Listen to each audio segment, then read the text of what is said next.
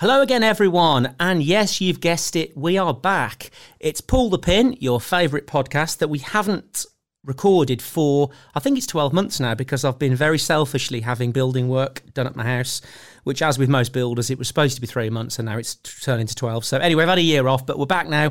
Business, brand and banter. And today we are pulling the pin on podcasts. Now, what can I say about today's guest? He's more Scottish than William Wallace, even though his surname would suggest otherwise.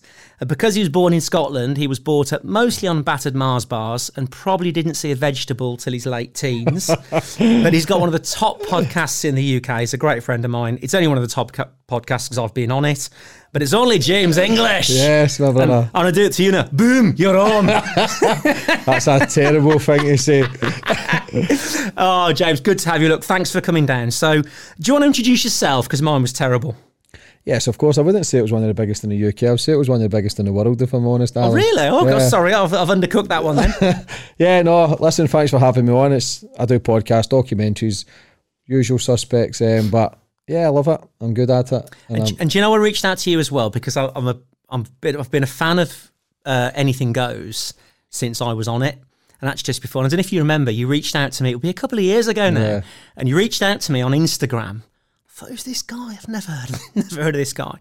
And you sent me some links and stuff and some of the crime stuff that you'd done. And I thought, this guy's like an absolute raving nutcase. And I listened to a couple of the links, and it was sponsored by like Dave's Butchers or something or whatever. And there was just something about you. And you know, I get asked to do a lot of podcasts, and most I just don't get around to do, but I actually did yours. And fair play, you came down from Scotland and thoroughly enjoyed talking to you. And actually the amount of positive comments I've had about that particular podcast, I think I've had 2 now. And I've listened to Anything Goes ever since. And I think what's fascinating about you is you've got this, you drag these amazing stories out of people. But actually, I really wanted to find out a bit about your story as well, because I know there's stuff about you that people probably don't know. And I thought, and I'd never seen you or heard you on a podcast before. I don't know if there's a reason for that, because obviously you get asked to do this a lot. Yeah, every day I'm asked to go on podcasts, but I've got a book coming out end of the year or next year, so I was going to kind of keep it. Yeah, it's not out yet, but it's just we're just going to keep it all for that. And I don't know, my job is to interview people, so it's obviously. It feels weird sitting at the other end. I know, I'm going to turn this out. Now, I want to start off. Have you slept with 20,000 women before we start? It's amateur numbers. Amateurs, yeah, just amateur. Yeah, that will make sense possibly later on in the podcast. But no, how did you get to where you've got? Because again, like you said, you've got one of the biggest podcasts in the world. You've got this amazing gift for it. You get these, I mean, you just said to me off camera, I could probably get to interview anyone in the world. How did you get here?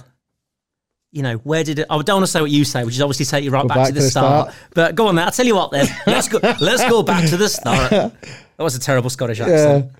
Glasgow, mate. Grew up, rough environment, a place called Postle Park, one of the most deprived areas in the UK. Mum and dad done what they could, worked hard. A lot of my friends' mums and dads were alcoholics or heroin addicts. Like my mum and dad were always sane.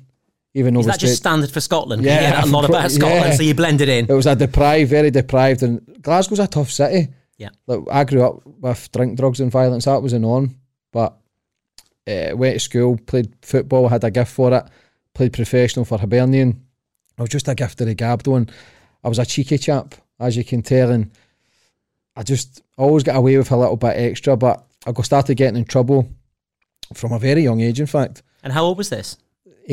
7, 8. Like it was just a tough environment and breaking into things, and there was stolen cars. We used to jump in. I never drove them, but we used to just... You were stealing cars at 8 years old? No, I wasn't stealing them. Other people were stealing them, and just kind of getting in. I used to go to prisons and visit my uncles and stuff. Like we grew up tough, but the football was my getaway. I was so good at it, and I had playing for Scotland schoolboys, Hibernian, but my dad was a bouncer in a nightclub, very popular nightclub, and I used to walk down there, Jack the lad, tell all the girls I played for the first team. I was only playing under 16s, under 18s, started getting involved in drink, and then drugs creeped in, and football career just declined, started getting in more trouble. A gambling addiction was starting to really pop off then, which I didn't really understand. So I started doing a lot of bad things to feed the habit, to then feed the addictions, I guess. And my life just spiraled for many, many years. And then how old were you when it was probably obvious that, I mean, again, I guess you obviously stopped playing football because of the reasons you've just said. Yeah. What age were you? Mentioned earlier about you thought about joining the army, but you couldn't join the army. But at what age, how old were you when you suddenly thought, look, I'm on a bad path here, you know, there's something's got to change? I always knew what I was doing was wrong. My gut feeling or soul, whatever it was, I knew what I was doing was wrong. But I used to sit at parties full of coke and drink, and I used to look around and think, look at the state of these people. I was just one of them. But it was like looking in a mirror. But because I was always the loudest man, but that was a weakness. The laughing man or the joker that was a defence mechanism to portray that I was fine. Losing friends and family members to murder and suicide, overdose. I just thought this can't be the life. But as time goes on, and I say this quite frequently, but show me your friends and I'll show you your future. And people just accepted that environment. I didn't want to be the man sitting in the bar stool for 40, 50 years saying I could have been somebody or I could have been a contender. So I always knew what I was doing was wrong. I just never had the courage to make the changes. I was too scared because it's such a lonely journey changing. When you grow up in such a tough environment, if you tell people plans and visions, you're just laughed at or you're spoke down at. Like, people don't see a dream. It's not that they're bad people, but when you're surrounded by shit your whole life, not necessarily the people are shit, but the environment was, and it's the way they've been conditioned to think that was the norm. I just always believed there's something more. I just didn't know how to get there. 30 years, like, my dad passed away when I think I was 22, 23. He got diagnosed with leukemia. And when he went, I had kind of the fuck it button. Like, I don't care what I was doing then. Like, the drugs got out of hand, the gambling got out of hand, the drinking, the womanising. Went to prison as well. What did you go to prison for? Car chase. Crashed out the coppers, man. You crashed into it? Yeah, the beat fuck out was after that. A guy called Muscles, he was in the CID. He fucking beat me, man. He was massive. I only had one shoe, my shoe came off as well, fucker. I thought I was hiding, and I don't know, this man it was fast. It sounds like a film. Let alone a book. I think when you get these toxic environments as well, like you said, it sort of becomes normal. But I mean, at least, thank God for you, you could see that this wasn't right, wasn't for you. But like you said, you know, how do you get out? Mm-hmm. So how do you say, okay, you're in prison, was that rock bottom at that point? Not really, man, because then you kind of earn your stripes. It was like a cool thing, going to Berlin and Glasgow, and I was scared going in the bus. I was laughing and joking. How long did you do in prison? 6 months. Okay. But Berlin's tough. So I'm thinking, I'm a good looking guy. I'm thinking I'm going to get shagged in here. Like, I obviously, I don't know, but Did you? Would you rather not say? I did survive it quite easily. Do you know what I mean? No comment. Yeah. But just you didn't want to leave. Put it that way. So you end up. I had the jail many times as a kid. Like 14, I got caught with a knife, tried to do a robbery.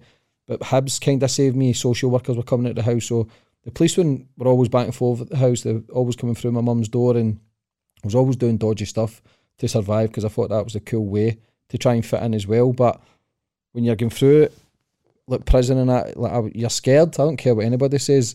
And I was looking around and I thought, look at the fucking state of these people wanting drugs and just arguing and fighting. That was a wake-up call as well, that I'm better than this. And then in there, when you're from a rough area, you kind of know a lot of people. The first day I was there, there was a boy called Draggy. He was always in and out of prison, but he was getting released the next day, so he got me on the pass. So I was on the pass straight away, which your cell door was open, you can walk about and stuff. So it was easy. It was only a few months, but it was easier. And then that's a scary thing, because then you don't really mind if you got to jail as well, because you know how fucking easy it is, training every day, exercise, meeting other dodgy people. But thankfully I've never been back, touch wood. And did you decide that there and then? Because lots of people say, I'm never coming back here. And as you said, there are people who just, that's it, they're career criminals and they spend more of their life inside than out. And you've obviously met loads of these people, but did you make a decision not to go back? Yeah, of course. Nobody wants to be there. Like, for people who wants to be there, they're kind of deluded. But when you're a kid and you grow up in that environment, when you speak to people who were in prison, you thought it was cool. You thought they were tough men. But obviously I interview them now when you have been in prison. You realise it's a weak place to be. It's a low vibrational place. Like, there's never any growth in there unless you really want it. So for me, a lot of people who I was in prison with back then are either dead or they're still in prison. Like, it's not life. I came out, my dad was diagnosed with leukemia. He passed away. 2 girls pregnant at the same time. As you do. As you do, you know what I mean? Like, yeah, because you have children when you were... had you got kids by the time you were in prison? No, when I came out. Okay. My dad was dying, my uncle got murdered, my best pal hung himself. So I was at that stage, I thought, fuck this, man. Like, I was in self-destruct mode. There was nothing to live for, even though I had 2 beautiful kids. Like, I still couldn't enjoy it because my head was fried. I was taking coke nearly every day. The weed was every day. Valium kicked in. The gambling. And you look at yourself deteriorate and your eyes start to become darker. And I just thought, fuck it. Like, I was at a stage where it's kill or be killed kind of mentality, where I wasn't caring. Like, you just lose all respect for yourself, the love. You don't care. You treat women like shit. You do bad things to feed habits. You lie.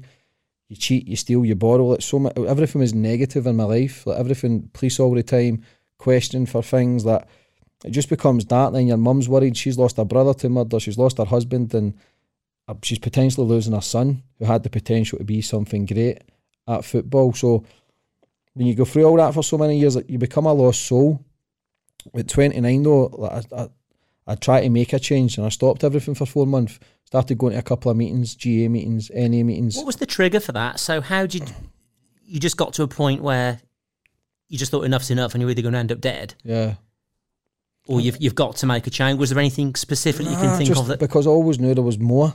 I just didn't know what. I always knew I had something special. I just never had a clue what. I always had a gift at something, but I just couldn't fucking figure it out. I couldn't be brave enough because you're weak. You're weak if you're running gangs. You're weak if you sell drugs. You're weak if you do bad things, because every interview I've ever done with a gangster, you'll tend to see everyone has been bullied or abused when they're younger. Like, holding a gun or a knife for me becomes a defence mechanism. It's because they're so broken and weak. They don't want to feel pain anymore. So they think by not trying to feel pain, they'll try and drill fear into other people not to hurt them. But in reality, they're only hurting themselves because they end up spending life in prison. And just seeing uncles passing away, or uncles in prison, or friends in prison, and going up and visiting, I just thought there's more here. This could be my life. But in Glasgow, there's not much opportunity. There's not much opportunity in Scotland, to be fair. Like, it's a tough environment. It's a tough place, especially Glasgow. So 29, I stopped for 4 months, stopped everything, started feeling fresh, became a bit of a father, because I used to get my kids, but I was never a dad. I used to pass them on to my mum or my sister, get a photo, post it on Facebook, portray it was a great dad, but you're never really growing a bond, because you're a waster. If you can't be man enough to change your life or take care of your kids, that's your pride and joy. It should be. But when you're in a dark place, you can't see that, because you don't give a fuck about anything else, about getting your next fix for the weekend or your next bird to fuck. Like, that was my mentality then. So when people are sitting at parties and they're talking shit, and you're thinking, you've got kids, girls as well, think it's cool, even in this day and age, that 2-3 days they're full of drugs and drink and they think it's cool, but they're sitting with the same underwear on for 3 days and they've got kids at home. Like, we've normalised drinking drugs now. We've normalised destroying your health, your life. Like, your body's the most expensive piece of machinery on this planet, but yet we fucking destroy it day in and day out. Like, self-love is, I believe, which is important, but something I've worked on and something I still struggle with. But the 4 months I was off it, I realised that I had something. I had a drink and thought I was strong enough, but one drink kind of spiralled again. And then at 30, I had a big 30th birthday party, 400 people, it was massive, and I had a girlfriend at the time, and I stopped everything again after that. Sat in my sister's room after my 30th, 3 days I was out. I thought, fuck this, man, like, I'm 30, I've done nothing with my life, I've got 2 kids, I've no money. And I wrote down what I needed to change, things I didn't like about myself, the drinking, the drugs, the gambling. Was it quite a long list? Yeah, it was fucking long, man. Like, I could bring the sheet of paper, but I need a bigger fucking car to fit it in. Like, it was just so many different changes, and it's scary to make changes because you don't have the belief to do it. Because when you want to change, you want other people to change with you. Yeah, and no one else around you probably wanted to. Did it, because then they think you're fucking crazy. So when you start, I wrote it all down. And then the girl that I was with, we'd got a flat little cottage. It was away, Kirky it was called. It was like the outskirts of Glasgow. And the day before we were getting the flat, I never gambled for like 9 months then again. Stopped. Day before we got the flat, I started gambling, done the deposit, done all the money. And she left. Usually I was good at manipulating women as well. They would always come back, so I was full of shit. I was a funny guy.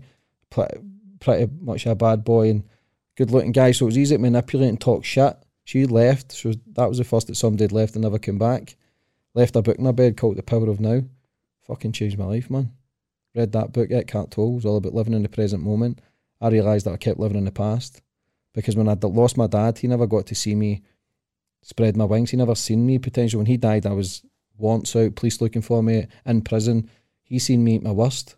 So as a father to see his son struggle at that before he went, that still breaks my heart, because everything I do now is trying, hopefully somewhere, somehow, that he knows that I'm trying and I'm better in my life. So that was always in my mind, that I'd let him down, because when he died, I remember I was up the stair and I remember coming down when he had passed away, and I remember whispering in his ear, just saying sorry. Just felt like a complete fucking failure. Did he try and change you? So what was your relationship like with your dad? Strong. Married to my mum for 36 years. They were married from 18.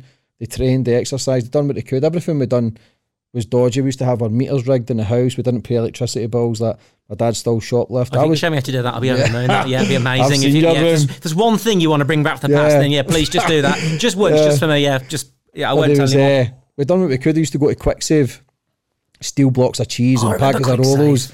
Mate, if I'm honest, I was still stealing up to 3 years ago, Marks and Spencer's and that's fucking things through that. Part of it was all conditioning, and then I realised I had to make more changes. So again, when you read The Power of Now, and that was it, man. It just opened my eyes to a different life. You just think that one book? Man. And then I listened to the audiobook, and I started getting into this mindset kind of thing. And then I decided that enough was enough. I'm going to make changes. 2 years off the drink, the drugs, the gambling. Changed my life, got fit, got my first ever job, personal trainer, 31, first ever job. First ever job at 31. Yeah, I done a crash course, tapped my mum, my kid's mum, my sister, they all gave us like $1,000 each. The crash course was like $3,000. I says, look, I'm going to change my life. But I'd always been coming up with these ideas and I fucked everyone. I'd always burnt my bridges, but because I had the gift of the gab, even when I was gambling, I used to tap all my friends. I used to fuck balls. I used to do bad stuff, but people wouldn't get paid because people were saying, I want to kill that bastard. But when they seen me, they just smiled and they would try and help me out even more. So I always come up with these ideas, and I had that car wash company that was called Foaming Away. Like I'd fucking mad shit. Nothing ever lasted the pace because I just wanted to get money to feed the gambling habit. And what did you gamble on? Anything specific? Anything. Get that dopamine kick. As I started understanding why I gambled, and I started understanding it can get passed down from DNA, and all my uncles were gamblers, all my granddad was a gambler. I just had everything. Drink, drugs and gambling. And the sex addiction. I'd fucking it all. Do you know what I mean? Like, I never had one. So I started understanding the brain, and then I started watching a lot of a guy called Joe Dispenza about changing the neural pathways, and you can change the way you think and feel. You don't have to settle in life. And I started understanding the patterns I was doing. It was just the same patterns. Then I started to break them. He says it takes 21 days to break a habit and 21 days to create a new one. And then I started getting big into the law of attraction. I started writing things down. And it was all coming into my existence, small things. And then I realised I can fucking go for the stars here. It's amazing, isn't it, the power of personality? Yeah. Because I've said this before, personality's free. Everyone's got access to that. And again, I realised at school that personality gets you a long way. Mm-hmm. And again, I probably used it very differently than you did, certainly in the early days. But it's incredible, and you just know you've got that something that you probably can't quite explain. Because if it wasn't for your personality, and like you said, you've got the gift of the gab, A, you wouldn't be doing what you're doing now anyway. But also, you'd never have had that self-belief that you had back then to just think, actually, I can do a bit better than this. And you're right, most people just don't have that self-awareness. They don't think, actually, I want more than this, or I can get more than this, or this isn't for me, or there's more stuff I should be doing. But the fact you always have that bit of belief, it's quite incredible, really, that's the thing that's run true. Yeah. With you. So you're 31, you're a personal trainer. Mm-hmm. Where was this? Exercise for Less, it was called. I cheated the course. My communication skills are top notch. Like, I'm one of the best in the game at connecting. And when we done the course, everybody was all strong and fit. I was still a little chubby guy because I was partying like fuck. I was still eating. I couldn't give a fuck about clean eating or all the bullshit. They used to come with a Tupperware, and I'm just going to the takeaway bit and bringing in Chinese and crisps. And we cheated the test. It was a 6-week course. I cheated, sat next to the girl and wrote everything down, smashed that. I actually think I got one more than her, which was unbelievable. I don't know how the fuck I winged that, because I says, I'm not just going to copy every question, but it was unlimited resets, so I'd have passed eventually. I just wanted to pass now, get the job, pass this job, 6 weeks. What made you do that? Of all the things you'd done, why the personal training? I kind of started running, and I start watching a bit of Wim Hof back in the day as well. You're talking 7 years ago. That it was it wasn't really recognised then. All the motivational stuff. Yeah. Tony Robbins, Les Brown, all the old hitters. Started listening to them religiously and believing in myself, even though it's all hocus pocus to a certain degree. But if the more you listen, the more you. I always had the self-belief, but I never had the courage to jump on it. Which is because you wanted to push, and I realised, listen, nobody's coming to save me in this fucking life. And then I realised, just go for it yourself. Done the course, 6 weeks, landed my first job, and within 8 weeks in that job, 6 to 8 weeks, I was head PT. I was in charge of 20 other personal trainers. Fucking mad. Bearing in mind, you hadn't really got the desire for it. It was just kind of a bit of a means to an end. Yeah, it was just to kind of show that I was doing something working. I hated that. I was fully booked. I had 30, 40 clients, 30, 40 hours a week. Did you genuinely hate it? Because you like talking to people. I done the classes and that spin class. All my classes were 30 people, were always full because I just got a fucking good energy. Yeah. People were gravitating. So all these personal trainers full of steroids talking shit. I would talk to Steve, who was 65, who just stayed at home with his dog. So I built up trust with him 2-3 weeks of coming to me for PT. I was training people from 18 to 75, 80. And everybody went for the job. One of the kids got caught taking steroids, kicked out, so the head PT was up for grabs. Guy's in it for 15, 20 years. I've been in it fucking 2 months. Went in and got an interview with Charlene Cooper, man, great girl. She gave me the job. That was the first time, though, I'd ever tasted envy and jealousy, because I'd always try to help people. Even now, I still help people. I give people my fucking last. And when I started getting the envy, because I used to try and do classes every Monday for somebody who was maybe good at spin or boxercise, I'd tell them to do a class just for the PTs to learn. But then the people started turning against me. He's this, he's that, because I was fully booked, man. And then the guy, boy Greg, his name was, just talking shit. But then I had the power to sack people and hire people. Took him in the office, just fucking sacked him. I felt guilty, but I just needed to make a stand, because you get one bad apple, the rest turn bad. Yeah. And I lasted in there for about a year, and I loved it. I was going to LA to do motivational speaking. Really? Yeah. You see, I can see you doing that as well, because I used to be a PT, and I actually realised again fairly early on, lots of people don't have a PT necessarily to get fit. That's a bit of an excuse to go in. A lot of the people I trained just wanted someone to make them laugh and someone to talk to. And some of these were quite wealthy people, actually were quite lonely. And going to the gym, a couple of times a week was something they really look forward to. And yeah, they wanted to kind of get fit to a point, but it wasn't the priority. And I used to find, again, if I could kind of make people laugh, and these were sort of, I've still kept in touch actually with some of my original clients, like nearly 30 years later, just very wealthy people who just wanted someone to be normal with them and just chat about normal things. Like my first client, I got like 4 Ferraris. I was taking the bus, and I think I was the only person who just treated him like a normal person, because he was everyone else's boss. So, and I learned a lot from him, and sort of kept in touch. So it's interesting the impact you can have on some of these people's lives, just, an hour or so a week. Yeah. So I can absolutely see you doing that, because you're right. It's just that positive energy. And I can just see people sort of looking forward to that, that hour later on the day with James English. Yeah, 'cause it's like a therapist as well, just like a counsellor. And plus, I was on that mad spiritual journey. I was rhyming off every fucking motivational quote you could. Just full of, and people were loving it. And they were coming, but they weren't. I wasn't really getting results. I think some clients are fucking putting on people are getting fatter, but they just loved the energy that it was bringing. Because the social thing, and people take the gym really seriously. So I've trained for over 30 years, and for the last 25 of those, I've really not cared how I look, because I just enjoy training. So again, I think you're right. If you interested in dopamine and your energy levels, and we were chatting earlier and about you do some of these podcasts and you're just physically drained, I'm a big believer again in sort of sucking energy from people and imparting energy on people, and training's a great forum for doing that.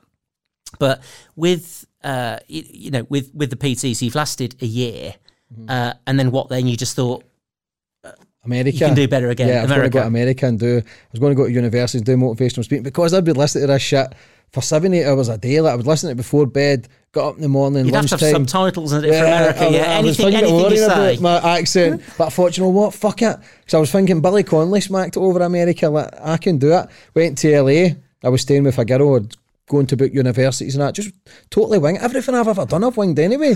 Like even the podcast interviews, PT, and I never had a fucking clue. I just know I'll adapt. Put me in any situation, put me in front of anybody, I'll adapt to the situation. Where do you think that comes from? Is that because of what you were exposed to years ago? You think, I mean, from some of the stuff that you've said already, and we've skirted past a lot of it in terms of, the loss and that you've had in your life, but do you just think now you could just almost overcome anything because of what you've experienced, what you've had thrown at you at such an early age? It doesn't sound like anything would faze you. Not now, but what's the worst that could happen? But fear's always been there in my life. I've always been scared. Everything I do, there's an element of fear. Every gangster interview there's an element of fear. Every boxer, they fight because it's fear. I think it's fear that drives us to conquer it. I'm scared of heights. I was at Blackpool last week and I still went on everything with my eyes shut, and they all take the piss out of me. Open my eyes, but I just don't want to. I'm just more happy that I'm doing it and I'm conquering something. Because you're controlling your environment. Yeah. You're not letting the environment control you. Mm-hmm. And actually, I'll get you the book. A friend of mine, Jeff Thompson, he wrote a whole book about fear and about, like, he was a fighter, was a martial artist. Yeah, I know Jeff. I've had them on. Oh, of course, yeah, perfect. So read his book on fear. It'd be sort of 20 years old now, but about like the pre-fight fear, post-fight fear. And he talks about like post-fight fear. So being scared about what will happen, worrying about the fear after the fight. I mean, it's incredible the effect that fear can have on someone. But if you can learn to make that your friend, as opposed to it just withering away, at the very thought of it, it's incredibly powerful. And it sounds like you've embraced that from quite an early age. Yeah, I never knew how to channel it though, because going to school and that, I was always fighting the troubles. I hated fighting. But I was always involved in it because I always, even now, what I do, I feel as if don't know if I'm trying to prove myself right or other people right. But then when I speak to people, they say, you just don't have to prove anything to anybody. But part of me still get ego and pride. And what keeps me on is because there's a lot of people still waiting the sidelines, waiting for you to fuck up. Oh, absolutely. And that's a horrible thing. I don't like that. That's a British thing, I think, though. I think, and actually, it never used to be an American thing. It's a bit more common in the US now in terms of watching people fail, but I do think for the most part in the UK, I don't know where it comes from, but I think, again, we talked about it earlier, people are generally a little bit, they don't like it if they see you make a change that they would love to make themselves, but they can't quite bring themselves to do it. So it's easier to have a pop at someone than celebrate success. Certainly, I've never found it sort of too bad with me because we've gone out and made money and worked hard and probably done it the right way. But you can imagine if, say, you won the lottery or something like that, how many people would turn on you? Mm-hmm. I think it'd be quite staggering. But in terms of the fear, would you say that in a way you secretly kind of quite like being a bit scared? Of course, man, because that's scary in itself. Yeah. So for me, it's to make the changes. I believe I can change the world. Everything I've said 3-4 years ago, I'm doing. I remember, yeah. Do you know what I mean? Like I'm doing it. Like I can create my life. We can create our journey. And the law of attraction is cheesy now. I think everybody's jumped on it. It's not a case of visualising and things come into your existence. You have got to bust your balls to get it. It takes 3 to 5 years to maybe master a craft, and then it's constantly keep learning. But anything can be got. Would you say that you need a fire under you all the time to kind of? Could you inherently be quite lazy potentially? Yeah. So do you think by having that sort of bit of a fire under you, whether it's fear or whatever, but that's what motivates you to kind of keep pushing forward? And do you feel as well that maybe you've got, sounds like probably 10 years that you need to make up for? Mm-hmm. From like 20 to 30, when you suddenly realise when you 30 you've got to make a change. Do you think you'll ever sort of make up for that? Or is that the plan to make up for that? Yeah, because that's a lot of lost time. Yeah, you're only here but once. Then that's a learning curve. I wouldn't be able to connect with the people I can connect with by not doing the fuck ups that I've done. That's why I can connect to people at a deeper level. I don't see what they've done, but what I see is a soul. What I see is a connection. Doesn't matter if you tell me you've done 50 years. I couldn't give a fuck. People tell me, do you not get scared? Not really, because what I see is vulnerability. I make people present their best self to me, and that's where the gift comes in. Doesn't matter who the fuck you are. You're going to connect with me. I'm going to say things that you wouldn't let anybody else away with. But I've got that extra something that people, they just go, laugh it off. But I can do it in such a way where I'm still creating avenues to create a journey of their story. It's just, I don't know, man. Life's fucking weird. We don't know how to figure it out. No. We're just winging it. So it's not about winging it. So you get to the US, motivational speaking. make up as you go along. Yeah. What happened then? Started drinking. Again. I don't know if that's self-sabotage. I don't know. Fear again, self-sabotage, pressure comes on. I've told people on the way to America, I'm going to do this, I'm going to do that. And then the same as the moving into the girl in the house, it's like fear, self-sabotage. What if I'm not good enough? Because I never felt as if I was good enough. I never really had the support to say you can do whatever you want. I've never had that backing. It's not that my mum and dad were bad or people around me were bad. They never seen visions. They just seen where they were as life. So when you start shooting for the stars and going, fuck it, I can crack America here and just talking shit, then the fear kicks in. I had a bottle of wine. I don't even smoke before you know I'm smoking fucking 20 fags and turns into 2 bottles before you know I'm trying to find coke. Before you know I end up thinking, fuck it. I come back from anti-Struno as well. Started drinking. And that was it for a full year. Went missing. Back on the gear and booze. What year was that? When would that have been? You're talking 6 years ago. Ugh. So so back to square one. Yeah. Okay. So Come back, stayed in the UK again. And where did you stay? Back up in Scotland? Glasgow. And who with? Family, friends? Back my mum's. Because I never had any money in that, 'cause I started gambling again. I mean, I haven't got kids. Obviously, you've got kids, but I can't imagine what you do seeing, again, in your case, your son come back home, you're in your 30s, she's seen all this before, she saw how it ended up, thought you got through it, you're off to the States, you're back again. Yeah. Did she ever say, what are you doing? I mean, was there anything she could have said? Nah, I wouldn't listen to anybody. You don't listen, because I thought I knew everything. Even now, I still think I know everything. But then sometimes I talk and I think, you're a fucking genius. And then other times I listen back and I think, nah, you're just a psychopath. You've just masked some bullshit to then fool people again. Because people always tell me how amazing I'm doing. Part of me thinks, fooled you cunt. You don't know nothing what's going up in here. So part of me feels like the imposter syndrome, a bit of a fraudster still talking shit. Do you know what I mean? So it's a constant battle that I'm good enough, I'm not good enough every fucking day. No matter how well I'm doing, no matter what I'm achieving, it's a battle. And then with your mum, she's just welcome back, son, until my next venture.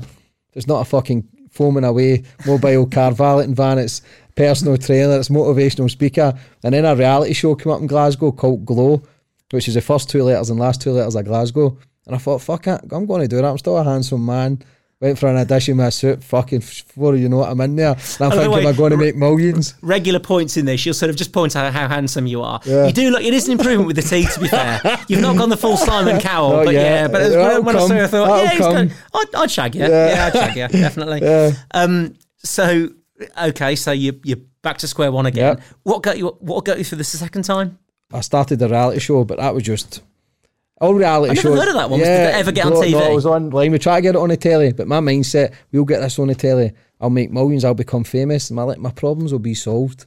I seen celebrities and I thought, they're happy. Not realising later years when you interview them how fucked up they actually are, man. So, done the reality show, but you're talking people who's in the jail for drugs, gun running, fighting, crashing into coppers. Like, Glasgow's fucking rough. It wasn't just your average reality show that was fighting. It was real. And try to get it on the TV, but then the newspapers would dig up old articles of me or family members, and that was hard. And all that came back up again. So it triggers old emotions, so you can never really move on. And I thought, fuck this, I'll step back. But I ended up doing the show. We done 2 seasons. It never went anywhere. And I was a fan's favourite. Again, I was always cream of the crop. I was always, if I was a football team, I was always a captain. I was always a leader. Reality show, fans' favourite. So I thought, I must have something here. Because you use confidence as well, which is, but would you describe yourself as confident? Again, it's just all an act. Even though it's an act, I think it's an act. Yeah. Because when I'm in the house, I don't want to speak to anybody. I'll not answer my phone. If I see somebody in a supermarket that I know for 10, 20 years, I'll purposely try and avoid that cunt and go down another aisle. But if he sees me, it's, how you doing? It's good to see you. And I'm thinking, fuck off. I think that's normal. Do you think so? Yeah, I think that's normal. I see people talking as if they're enjoying it. Because I again, like yourself, you describe, you're very social and good with people, bounce off people, make people laugh and nice to be around. But you can't do that all the time. So I think it's perfectly normal that there's times when you just want to be on your own and you just want to, you don't want to sort of speak to people like, no one can shut me up. Mm-hmm. But probably the same with yourself, but then it is nice just every now and again just to have that bit of silence. I used to drive around all over the country in a van. I'd never put the radio on. I just have sort of the silence. I could just sit and think. Didn't need music or anything like that. So yeah, I think that's probably more normal than you'd think, that you'd sort of might that go. makes me might feel go the other better. way. Maybe I was too just fucked up. Oh, I used to have mates come round, and they'd knock on the door, and I'd hide behind the sofa. Yeah. and this was my best I mates. still do that. Yes, yeah. There was a girl in my house last week, came round, and actually. she's thinking, you hiding for the police again? Oh, she knows now. And I was like, no, I just don't answer it. But it was a guy from Amazon. I just peeked through. But then I'll go online and just tell him, leave it at the door. I just don't want to talk to anybody. But also as well, you talk for a living. Yeah. And, that's... So because you talk for a living, the last thing you want to do when you get that bit of downtime is talk. That's fine. Yeah. It's like... I went to Canada the other week, and Jimmy Carr was on the plane, and you've got people going up to him, and they're sort of like, oh, go on, tell us a joke, be funny. You think, just leave him alone. Mm-hmm. He just wants to sit there and watch his iPad like everyone does, and just watch a film and have a sleep, and, go and do what he's going to do the other end. And I think that's the thing, because you're known for something, people should expect you to be like that all the time. And that's what you hear about these celebs and stuff. Oh, yeah, he's really funny on TV. And someone's really miserable. Yeah, because you're probably the 50th person today that's gone up and kind of prodded him with something. So because you're talking constantly, and I know how many of these shows you do, and it drains you. You need some time to recharge your batteries. So don't beat yourself up for that. Yeah. But if I come round to Glasgow and you avoid me, I will know. Yeah. But yeah, do you find as well, if you get invited out to stuff, you don't want to go. Don't go. But actually, when you get there, you really enjoy it. Yeah, there you go. Yeah. Do you know what I mean? But it's getting me there. Yeah. Because people fucking annoy me. They want to know about guests. And I'm yeah. the thing about my show as well, I'm the same on camera as I'm off, so there's nothing really that I'm not a comedian where people want jokes. People just want to know about guests. But sometimes you don't want to be a dick either. Like, I will give everybody the time of day. But the thing, but if I can avoid speaking to them, I will. But if you were a doctor, people would be coming up just saying, oh, can I just show you this mole? Yeah. And oh, yeah, I've been feeling this. And so everyone gets, or a lawyer or whatever. So whatever you do, everyone gets sick of kind of talking about that when you're trying to have some downtime. I was at an event a few months back, and I was sat next to Richard Hammond, and I know not to ask him about cars, because 100 times a day, someone's going to go, oh, what's your favourite car? So I just chatted to him about flying, because I know he liked flying. So I said, oh, you've been flying recently. And people don't go up and say that to him. So we had a nice conversation about flying helicopters. But sometimes just a bit of common sense with who you're talking to. Just think, they're getting this a lot. So yeah, don't beat yourself up for that. So your reality TV show didn't go anywhere. But you must have learned loads from that as well. Because I was bang on the drinking drugs again. Okay, of course you were. Yeah. So it's just, but what I realised that I'm liked. I always knew I was liked anyway. People might not like us, but they'd never ever been in my company. Even when I was always a life and soul of the party. I was always making shit happen. I was always just a good guy to be with. Even when I was gambling and fucked all my friends out their money, they'd still pay for me to come out because of the energy I would bring in. Did you ever pay them all back, or not really? No. That's with laughter. I should have put a clown outfit on and just joined the circus. Make a mental note never to lend you any money. Yeah. So I done the reality show. It never went third season because we tried to get it on the telly. In my mind, I thought, I'll do this. Where did it go? Was you just filmed? Online. Okay. And but because it was just crazy bastards in it, we were all nuts. All the guys who'd been in the jail, it was just nuts. It sounds like it should have done really well. It fucking should have. Just timing. And then after that, it flopped. And I'd left.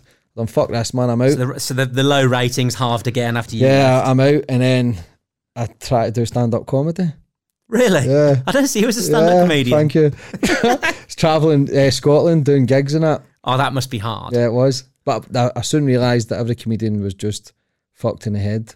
It was such a tough job. It's such a hard job to be a different character on stage, because that's not who they are on stage. Exactly. And I felt as if I was trying to make so many changes, I didn't know what to lie to myself. But I had visions. I knew where I could have took it. I knew I could have been the best if I'd stuck to it. But I just never had that consistency. So I just back to doing mad shit again.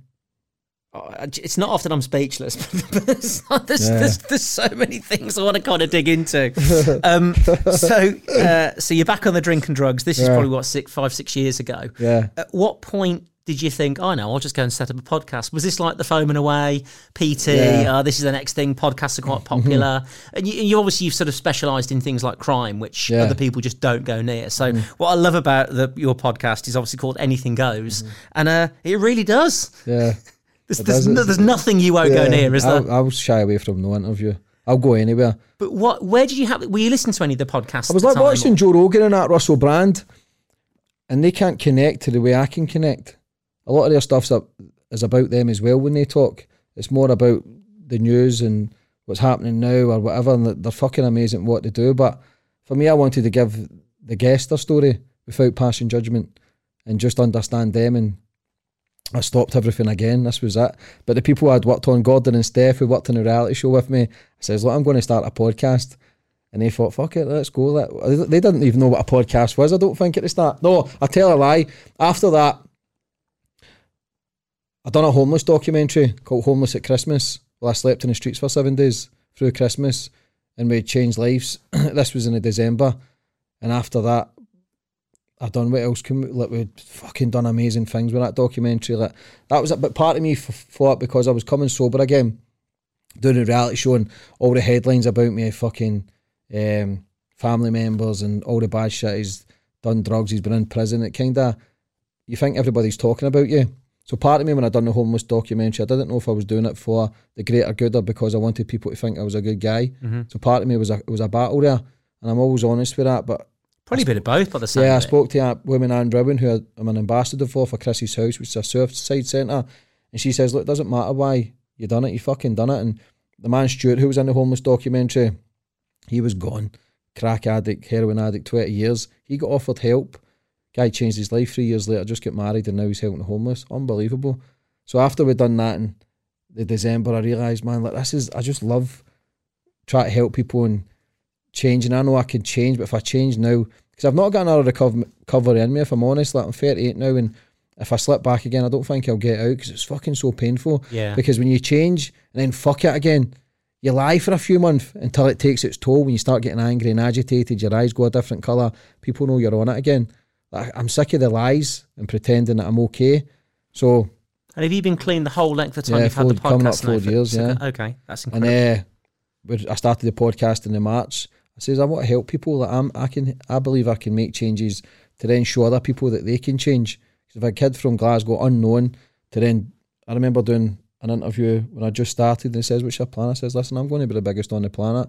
First I'll do the UK, and then I'll be America, and I'll be the biggest. Everything I've done, I've always said I was going to be the biggest, but I never followed it through. And again, an hour ago, I said you didn't know. You said you were going to do this to me a couple of years ago.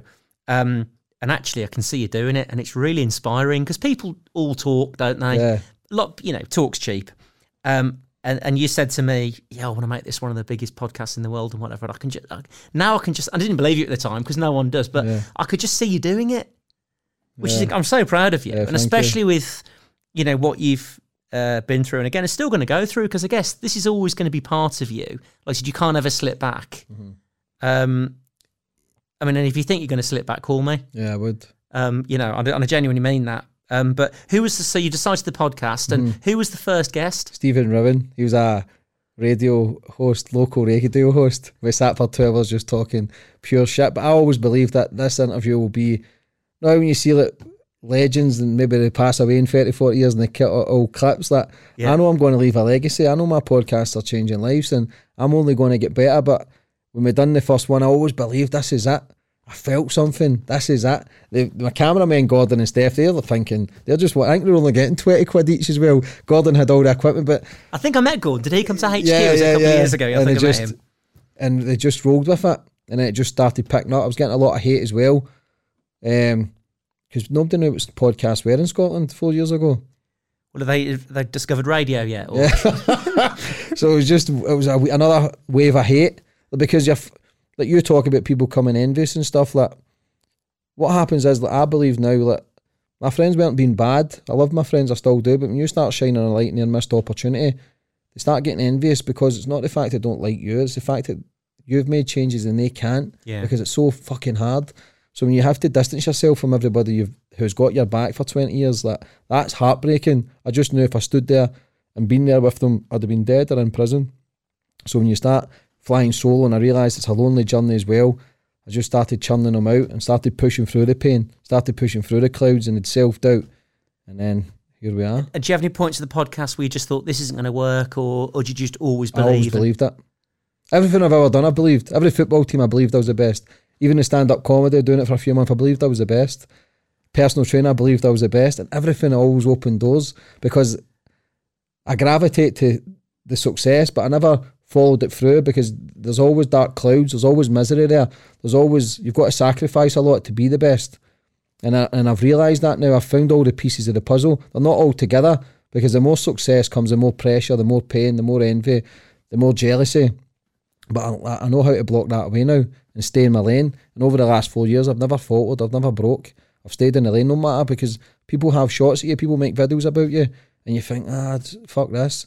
But then I think of how far you've come. You don't get that sort of growth of being a fucking idiot. And then I started believing. Now I'm just at that stage. I believe I'm the best in the world. I believe I'm the best interviewer in the world.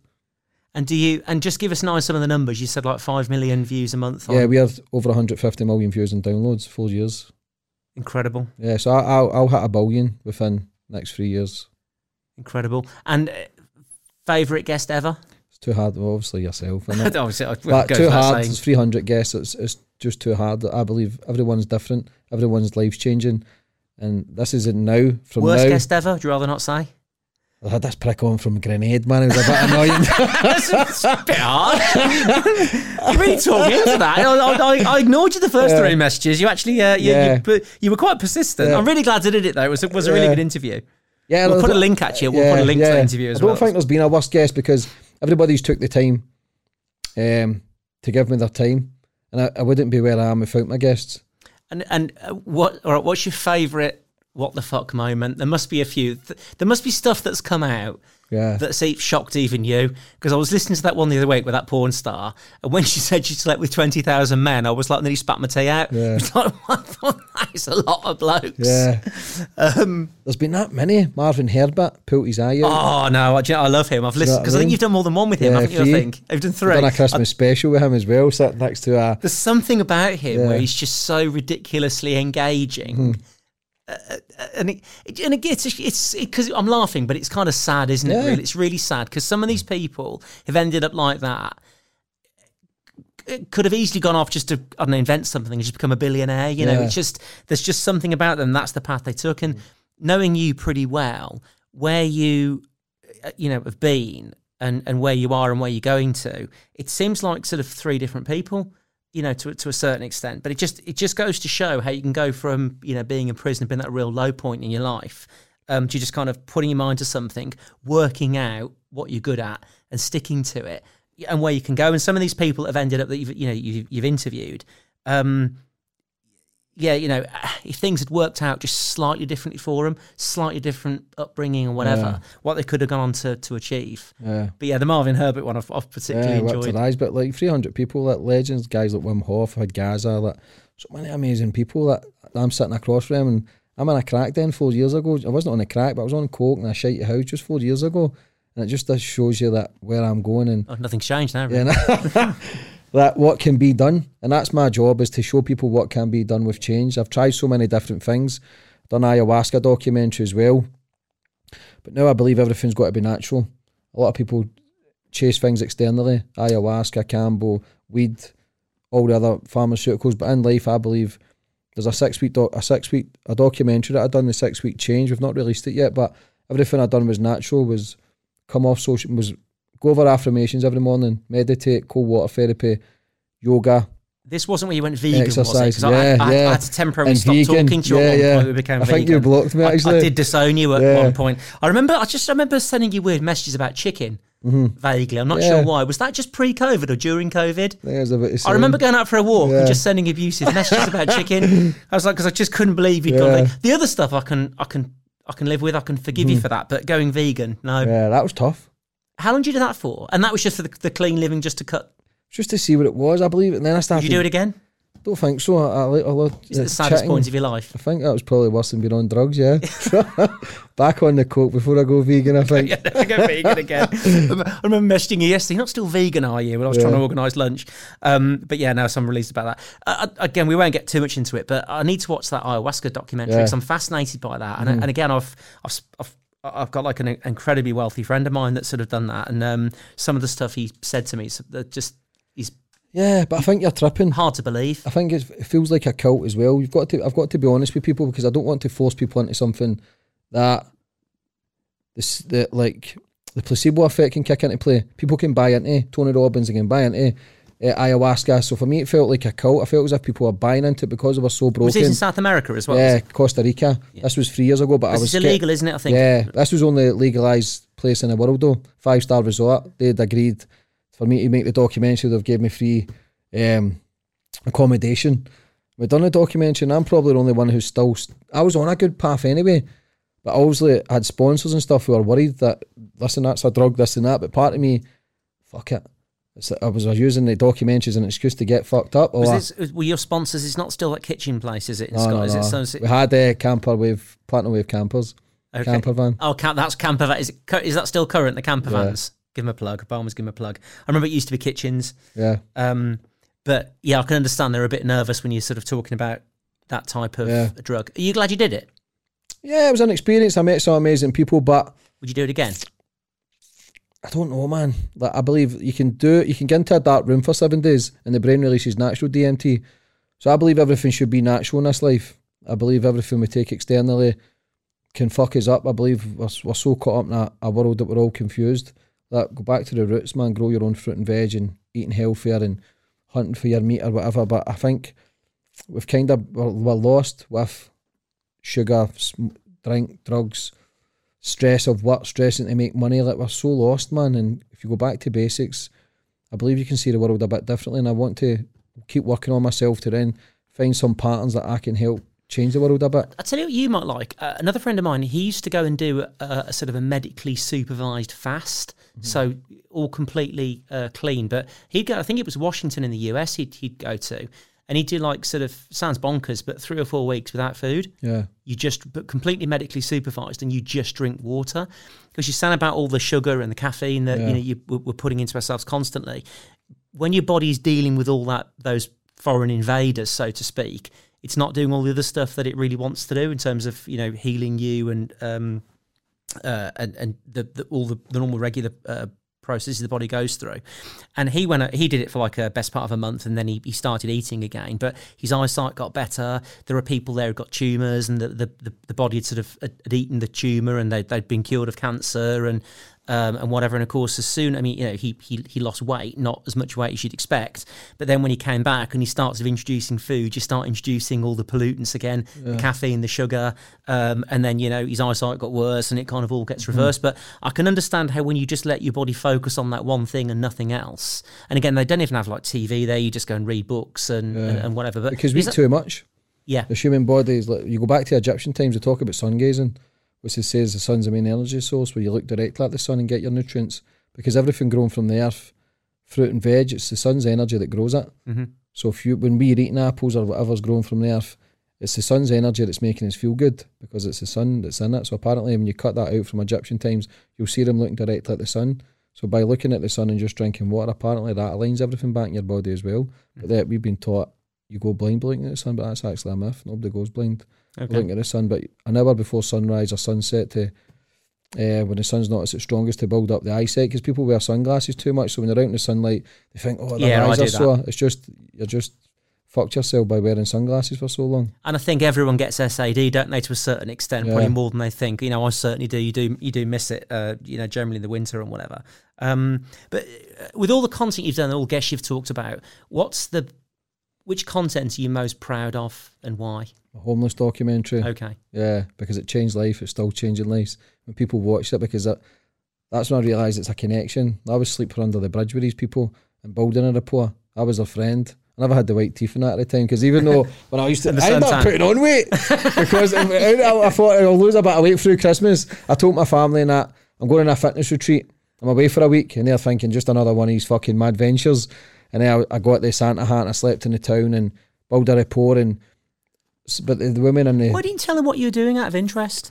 Because I didn't want that, my boy's doing this, congratulations. I wanted to just do it, and I didn't want people worrying, because I slept in the street Christmas Day, which was tough, but I was only doing it 7 days. The first 2 days was tough. I thought, what the fuck am I doing? And then as I started to get to know people, Cass, who was transgender, started building a rapport and trust, and you realise we're all human. We forget. You know what I mean? We're sitting in a big house. I've got a nice house. I got a nice car. But we forget what's important, which is fucking helping people. Like, we're so caught up that we're actually walking by people on the street who's lying there hungry, cold and dying. As a human being, that should not be fucking happening. When you actually break it all down, like, we're leaving people dying on the street. There was a girl raped twice in a day.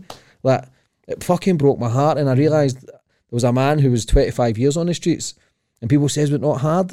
Once you start to realise how lucky you are, it made us see life a bit differently. And then it made us realise I can make changes here. And I always says this for my very first podcast, that I can change the world. And I'm going to find the patterns and the strategies through cold water and meditation and breathing techniques that can then help people battle whatever they're battling.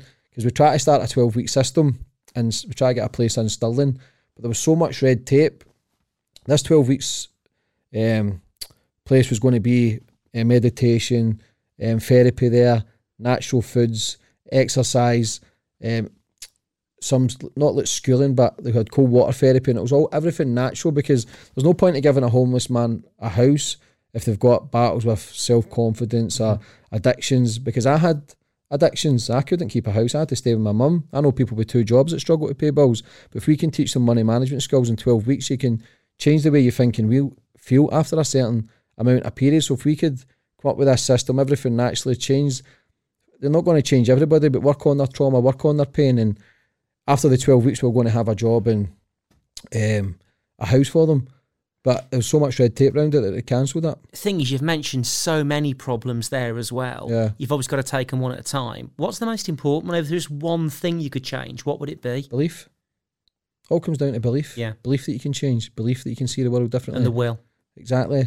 But the belief is where you then, once you believe that you've got the will to do it, then you're unstoppable. And that's what I've encountered over the last few years, that I believe in myself, which has took fucking 30 odd years. I'm unstoppable.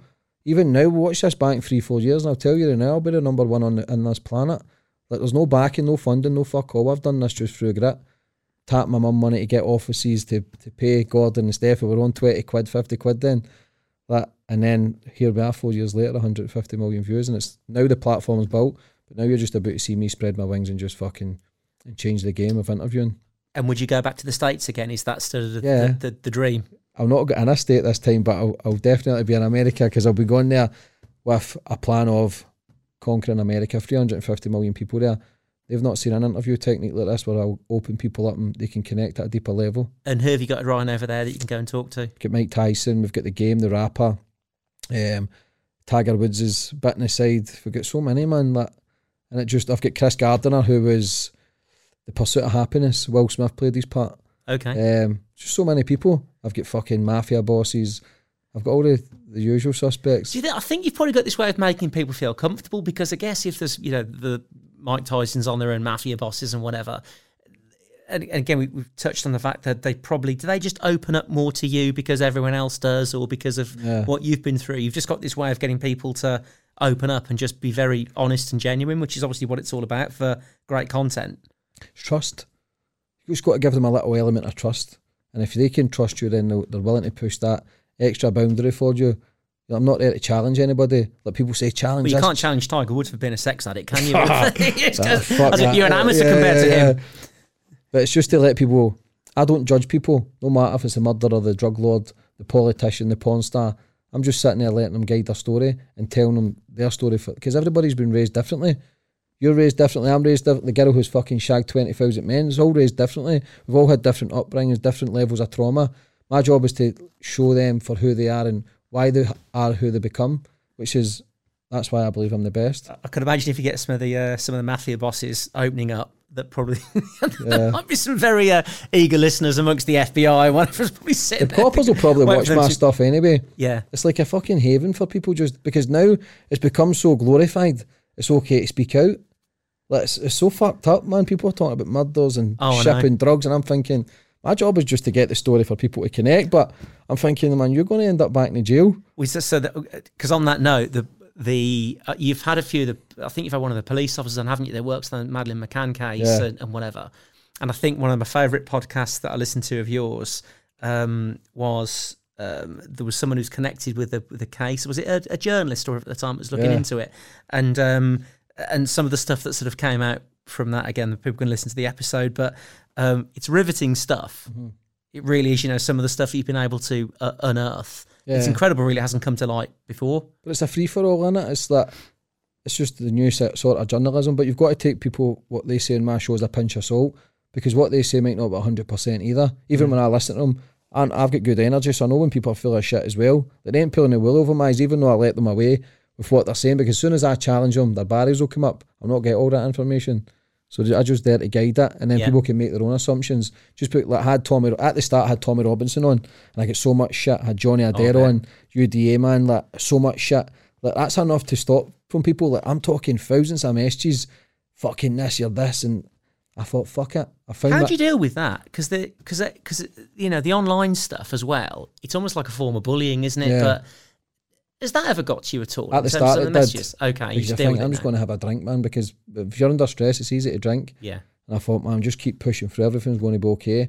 And now people have just accepted who I interview. That's not even a thing anymore. Like, people, if Bin Laden was alive, you'd probably see me sitting in his fucking whatever he is and interviewing him. Do you know what I mean? And people wouldn't blink an eye. People are just so intrigued by who I'm interviewing. And that's what I believe separates me from the rest, because I've got the balls to actually meet these people. I've went into houses, there's 8-10 people sitting there, man. You're thinking, fucking hell. If there was one person you could interview, dead or alive, who'd be the ultimate, and you think that would be the absolute pinnacle, who would it be? That's a tough one. For alive, I've got to go Scotland. I would have to say Billy Connolly. Canadian, really? Yeah. Oh, that'd be impossible to listen to with you two. Yeah, subtitles. Just be gibberish, wouldn't it, to be fair? That's a tough question. There's just so many people out there. We talked about Michael Jackson earlier. That would be an interesting one. Yeah. I think he's done a couple of interviews, but I think he get fucked over in every one. Is it Michael Bashir? Yeah. That's not good interview techniques, though, because then people, you can get an interview and it becomes so good. Yeah, you're never going to get another You one. don't need to, and that's where my element of trust, because everybody in my phone book, I've got trust with them. So I can phone up previous guests and they can put me on to other guests if I wanted to be, because I'm a good guy. And actually quite, because again, obviously we're both busy, but we've always kept in touch as well. And, you know, we might not speak for a few months, but when we do, it's always very natural, very organic. It's mostly about Stripes, from what I remember. And Sergeant Hooker. We just both decided that for some reason there's a really obscure war film called Stripes with Bill Murray, and we both really liked it. And no one else has seen it, but we quite liked it. So, yeah, we had months and months of content out of that, didn't we? What do you think you'd be doing if it wasn't for this? What would you... Or would you just dread, you couldn't even say, dread to think? Yeah, it's a scary one, man, because if I never found my passion or something that I loved, you've got to have purpose in life. This is my purpose now. This is what feeds my kids. It's obviously what gets you out of bed in the morning, definitely. And I'm still lazy. Like, every interview, it's only planned a few days before. I'm in London next week. You want to do it's not. People's diary are full for the full year. I'm down London Wednesday, Thursday. What time do you want to come? Can you make it? And because I've got hundreds of people wanting on, I can pick. Yeah. And then try and mix it up from the porn star, football player, politician, comedian. It's just so versatile. And that's what it kind of keeps me alive, man. That it keeps something in me that it just keeps, because it's limitless where I can take it. I can be interviewing for the rest of my life. Do you know what I mean? And I believe I'm going to be that guy that if people have come out of rehab or people need to tell their story, I'll be that trusted interviewer. That I'll be first on the call, that they want to sit down with me because they've got the trusted interview, but they're not there to get ridiculed. I tell you what as well, and that's something that, you know, you shouldn't take lightly, because that's incredibly powerful. So, certainly don't abuse that. Scariest thing you've ever done? What would you think? Starting this? I've fucking done many. I've done many daft things. I've done the ayahuasca was scary. The homeless documentary was scary. Admitting you've got a gambling addiction was scary. That was my main one. Admitting that I had a problem. It's so scary. So internally or externally? Both. Okay. So it is, like, to admit you've got problems is hard because nobody sees it. With gambling, it's a hidden addiction. Nobody sees what you're doing. They just see you're at tens and there's something not right. It's because the football score's getting fucked, but you look in your phone and your energy changes. So when you're hiding something for so many years, I've been gambling for such a young age, ages of 4. And the thing is, again, now, because everything's through phones and it's easier than ever to do it because it's in front of you. I was going to say, and you know, you've kind of had all this shit on social media, but then your business is on social media. How do you turn this on or off? Because I'm not really a fan of social media, to be honest. I think it probably causes more harm than good. But But then if it wasn't for that, you wouldn't be sort of doing what you're doing. So how do you mix up the two? I don't know. I'm addicted to my phone. This is my podcast is an obsession. This is a new addiction, to be the biggest and the best, but it's more healthier. Like, good things are coming from it. Obviously, it destroys my mental well-being at times, because if I'm doing an interview and the woman's been fucking abused off doctors or raped as a kid, I've got to go home with that and think I had an undercover paedophile who was undercover for 20 years, pretending to be a paedophile to catch paedophiles. He had to sit in rooms with them, pretend, enjoy the videos, watch the videos of bringing 12-year-old kids in. That's fucking heavy stuff. So I've got to connect with that at a deeper level, and I don't know if that will affect me in later years, because hearing about murders and hearing about fucking heavy shit, like, I'm absorbing that energy. So I don't know how to release that yet, which I will probably need to go and see a counsellor, a therapist, maybe in later years, to try and deal with it all. Does the ice therapy and stuff help with that? Yeah, I've got to do the cold water therapy. I've got to do running, do a bit of boxing. Done a big boxing match last year. Fought in front of a few thousand. That was scary. But doing that and having, I've got to keep busy, because when I sit and all the thoughts come in from the past, I think about my dad. I think about people I've upset. I think about the years I've missed with my kids. Like, I was always there with my kids, but I was never. Now I'm my dad. Now everything I do is for them. Partly you've got to do everything for yourself, but my kids is also for them. Do you know what I mean? And what do they think of you doing this? Yeah, they love it. Do you know what I mean? They're proud. And then doing the boxing thing, like fighting in front of thousands. Michael Buffer called me into the boxing ring and obviously won, but it's just another challenge. I've got to keep challenging myself and keep raising the bar and show them it can be done just in a short period of time. Honestly, just incredible. I mean, we're out of time, but just so inspirational. Everything from and you're a good-looking guy, aren't you? Just seeing where you've gone from, where you're going to. Honestly, I'm really proud, and I love the friendship we've got as well. Just in terms of, I feel very proud of you watching you do what you're doing, and it's incredibly inspiring. So look, thanks for coming on. Our pleasure. We'll put some links as well in some of these documentaries you've talked about in the description, and I can't wait to see you go over there and crack America. Thank you, brother. And talk to Tiger Woods about his sex addiction. Thanks, James. Thanks, awesome. Brother. God bless you. So, guys, that was incredible stuff. That was James English on Pull the Pin with me, Alan Barrett. And if you would like to see more of this stuff, then make sure you like and subscribe. And there are more amazing guests on the way. Thanks for listening.